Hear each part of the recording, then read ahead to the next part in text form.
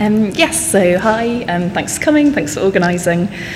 So I work on a large-scale project at the University of Warwick. We have a website, peopleshistorynhs.org, where we've been collecting public memories, and people are often surprised. They say, oh, will this just be an unproblematic celebration of the NHS? But I think a lot of people here won't be surprised that actually maybe the majority of memories we get are quite critical and quite giving kind of complex views of the NHS. So it is worth signing up and seeing how the public, what they would like to change about NHS policy.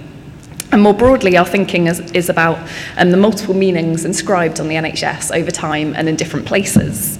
So to get at that, we've run a lot of research, archival research, oral history research, but we've also run a lot of different events with museums, with hospitals, and with policy groups as well. And the starting point for my talk is actually from one of these public events in South Wales in June 2017, St Fagans Museum, a national museum for Wales, where we asked members of the public to write on nurses' uniforms, which inscribed a much better response than when we asked people to just write on books. I think there's something subversive for people about scribbling on a uniform. But one participant, so the strongest theme from what people wrote was that the NHS was a Welsh invention, which is interesting in itself in terms of kind of memory, and we talked earlier about kind of thinking about the foundation moments and when people remember it and when they don't. But a kind of secondary theme from our analysis of the nurses' uniforms was this idea that our project could potentially be condemning the NHS to history books and that the NHS should not be a historical phenomenon alone. So this kind of idea actually that Sally raised about is the NHS now in a kind of perpetual crisis is definitely informing the public view, and some people are seeing the historical interest in the NHS as even accelerating that kind of decline. So it raised for us a really interesting series of questions about the relationships between history and policy and activism and the role of history in shaping the world that we want to see and in celebrating, criticising, condemning, complexifying our view of public institutions. And more broadly, the points that I want to make today are that kind of throughout the post-war period, if we look at activist work and if we look at public work, it so often prefigures, reshapes and represents broader cultural shifts and political shifts in attitudes towards the NHS, often through the media, also through new social media work. And given this, therefore, analysis of activism, I think, is a really key mechanism for policymakers and also for historians to think about schisms in public opinion over time and to recognise the ways in which voluntary and campaign groups really mediate between public and political opinion. And we can see this if we look at the history of the NHS. So there's been a massive variety of types of activism, public opinion, interest around the NHS since its foundation and before its foundation in 1948. So in the period immediately before and following the introduction of the NHS, there were voluntary groups campaigning for and against the idea of nationalised medicine. John Stewart has written about the Socialist Medical Association, which was campaigning for healthcare free for all at the point of access in one system or another from at least 1930. Andrew Seaton has looked at the Fellowship for Freedom in Medicine, which is a really interesting group founded in 1948. And they said that the NHS was an economically dangerous bureaucratic machine that could crush medical independence and push the whole country towards dictatorship. It's always useful to remember dissent in terms of the kind of public love for the NHS today. This activism reflected, but also actually played a really important role in reshaping the proposed debates and disagreements in policy and the BMA, which are more recognised, about the reach and the uses of nationalised medicine, what it meant in terms of the roles of the state welfare. We heard this morning about how state welfare does have a much longer history than this, and this is just a kind of moment of high visibility and of tension about what should the state be doing, where's the spending going. This kind of debate continues, and in the 1950s and the 1960s, work by Alex Mould has shown that activism around the NHS tended to focus on user involvement and on pushing towards patients having more rights, more information, more choices in the NHS. And again, these kind of activist agendas or voluntary organisation agendas reflected broader changes in NHS policy, but actually also, as Alex Mould has shown, played a really important role in driving these changes as well. Continuing with a whirlwind kind of tour through the decades, in the 1970s, activism around the service changed again. And so in part in response to changes associated with the new hospital plan for England and Wales of 1962. This looked to standardise the capacities of hospitals across regions and to centralise small local hospitals into large district general hospitals, which came with an idea of specialisation. On the converse side, it meant that a lot of small local hospitals were earmarked for closure, so a lot of small campaign groups emerged accordingly, and there's a list of some of the London ones here. And the groups organised protest marches, work-ins, occupations, and other forms of collective action, and their significance often spanned a lot kind of beyond the small membership numbers that they had, because they were often very much fortified by local communities. They'd organise a sit-in in a hospital, members of the public would come and deliver food and drink to patients and staff as hospital work tried to go on despite this massive unrest. So again, this kind of campaigning, it reflected political change and the shifts in terms of hospital management, the drive towards economic nationwide planning, but it also really provides a fruitful way to look at gaps and biases in terms of these political agendas. So campaign groups, for example, sprung up to challenge the idea that women's hospitals and women's services were the first to face cuts. So the Elizabeth Garrett Anderson Hospital had a large campaign associated as one of the only hospitals fully ran only for female patients and by female staff. There was massive debates through the 80s about the idea that cervical screening would be a service that wouldn't be extended or would be cut, and the unequal relationships to that for various demographic groups. And campaign groups also made a very detailed comparison of regional breakdowns, and they highlighted disparities in the way that funding was often cut between urban and rural and the north and the south, in massive disparities that obviously remain very present today. And looking at these activist groups also reflects changes in cultural practice, so in different types of politics, low politics you could call it, and also in representations of the publics, because activists position their tactics very much as products of the time. So supporting a campaign in Bethnal Green, the artist who produced these posters, which I've been showing, said that mass support can wield the most power.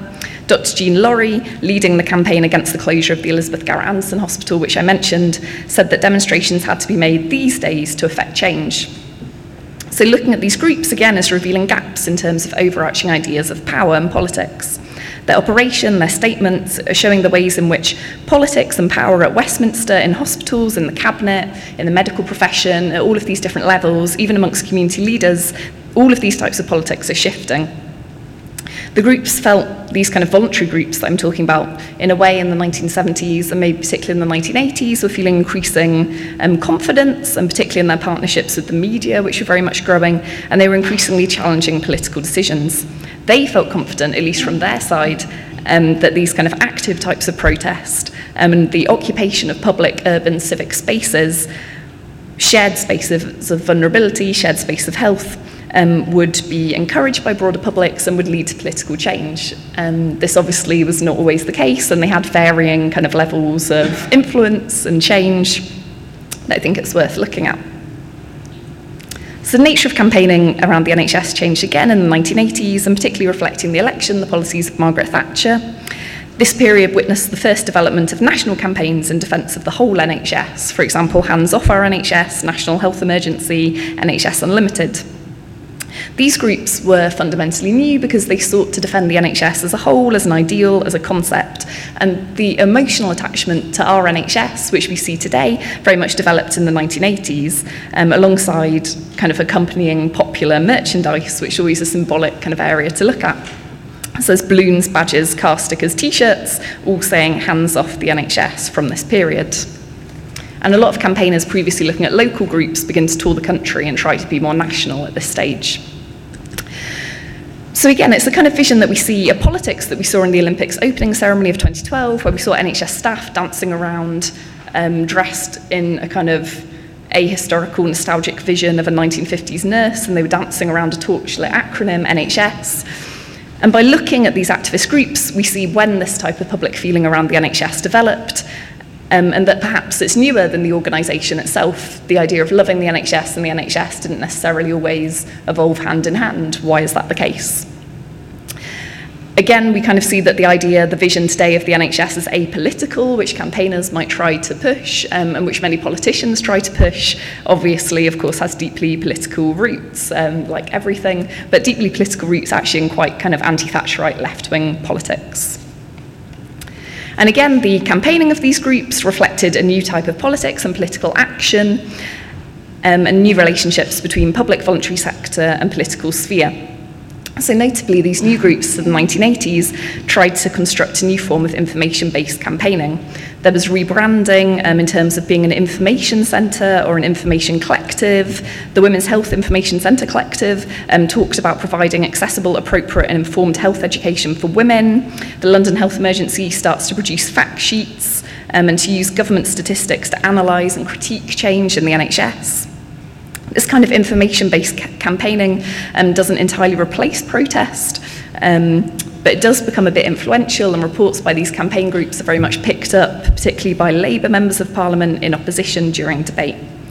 And London Health Emergency in particular begins to receive more and more media attention, and again the partnerships between different media organisations and voluntary sector becoming really, really powerful in these decades. And again, this kind of information-based campaigning reflects and drives broader changes, indicators about performance and waiting lists being introduced into the NHS, and parallels also. I'd be a bit cautious, but I think there's some parallels in terms of links about evidence-based policy and medicine in this period as well.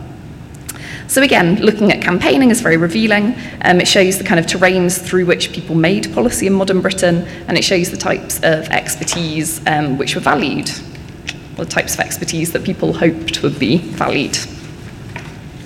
And subsequent changes, likewise, the rising use of petitions, the changing use of social media, kind of shifts from focus on the NHS towards broad issues of welfare and welfare states can all really well be seen by looking at campaign groups.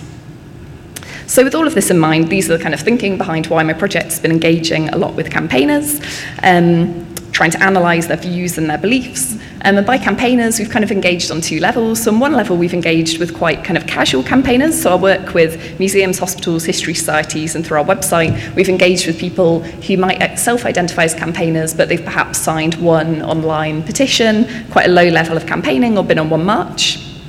I've also been engaging with quite sustained activists who have been active for multiple decades, or who run kind of health emergency groups. And I've undertaken oral history interviews with representatives of those groups, and also helped them to deposit their archives at the Modern Record Centre in Coventry. I also ran a survey which gained 175 responses, and the breakdown slightly is there. And I just briefly highlight the way in which this engagement has revealed two kind of key facets of NHS campaigning, both of which I think speak to the positives, but also the challenges of engaging with activists in historical and policy work. So the first key kind of theme that really came out of this engagement was about the significance of the local in terms of any vision of the National Health Service. So NHS campaigning, like all politics, is so deeply locally inflected. The culture of campaigning, which I encountered in my case studies in London and in Leeds, were incredibly different. In part, it was in response to the charismatic leaders who drove each case study, who drove quite different modes of engagement, but it also reflected the kind of civic textures of both spaces. So an example which I really like from Leeds is a memory of one campaigner from the 1980s, which is really a period of street theatre and stunts in NHS campaigning. And a lot of stunts are actually in common from London and Leeds, so in both places campaigners were staging funerals for the NHS in this time. But in Leeds as well, as you can see, there was some really specific activism. So the Leeds General Infirmary and then the military-themed stunts reflected a local hospital, and the use of the symbol of the owl to pursue Robin Cook and to kind of threaten him in a non-threatening animal metaphor, again, was a kind of a very local use of campaigning, just as a funny example. So on the one hand, that's something really useful to get at through engagement, but at the same time, this really drove a very fundamental tension within NHS campaigning, and this was kind of driven even further in the early 1990s when two reports by the King's Fund and the Tomlinson Inquiry lobbied for the closure of several of London's hospitals, theoretically to be replaced by primary and community care. This really increased divides in the activist community as campaign groups based in London began to argue that it wasn't London, but actually Liverpool, Manchester and Newcastle whose hospitals were overfunded. And this got a little bit personal, with kind of Bernard Tomlinson, the chair of the government inquiry, being attacked as a man from the northern region. So I'll come back to these divides.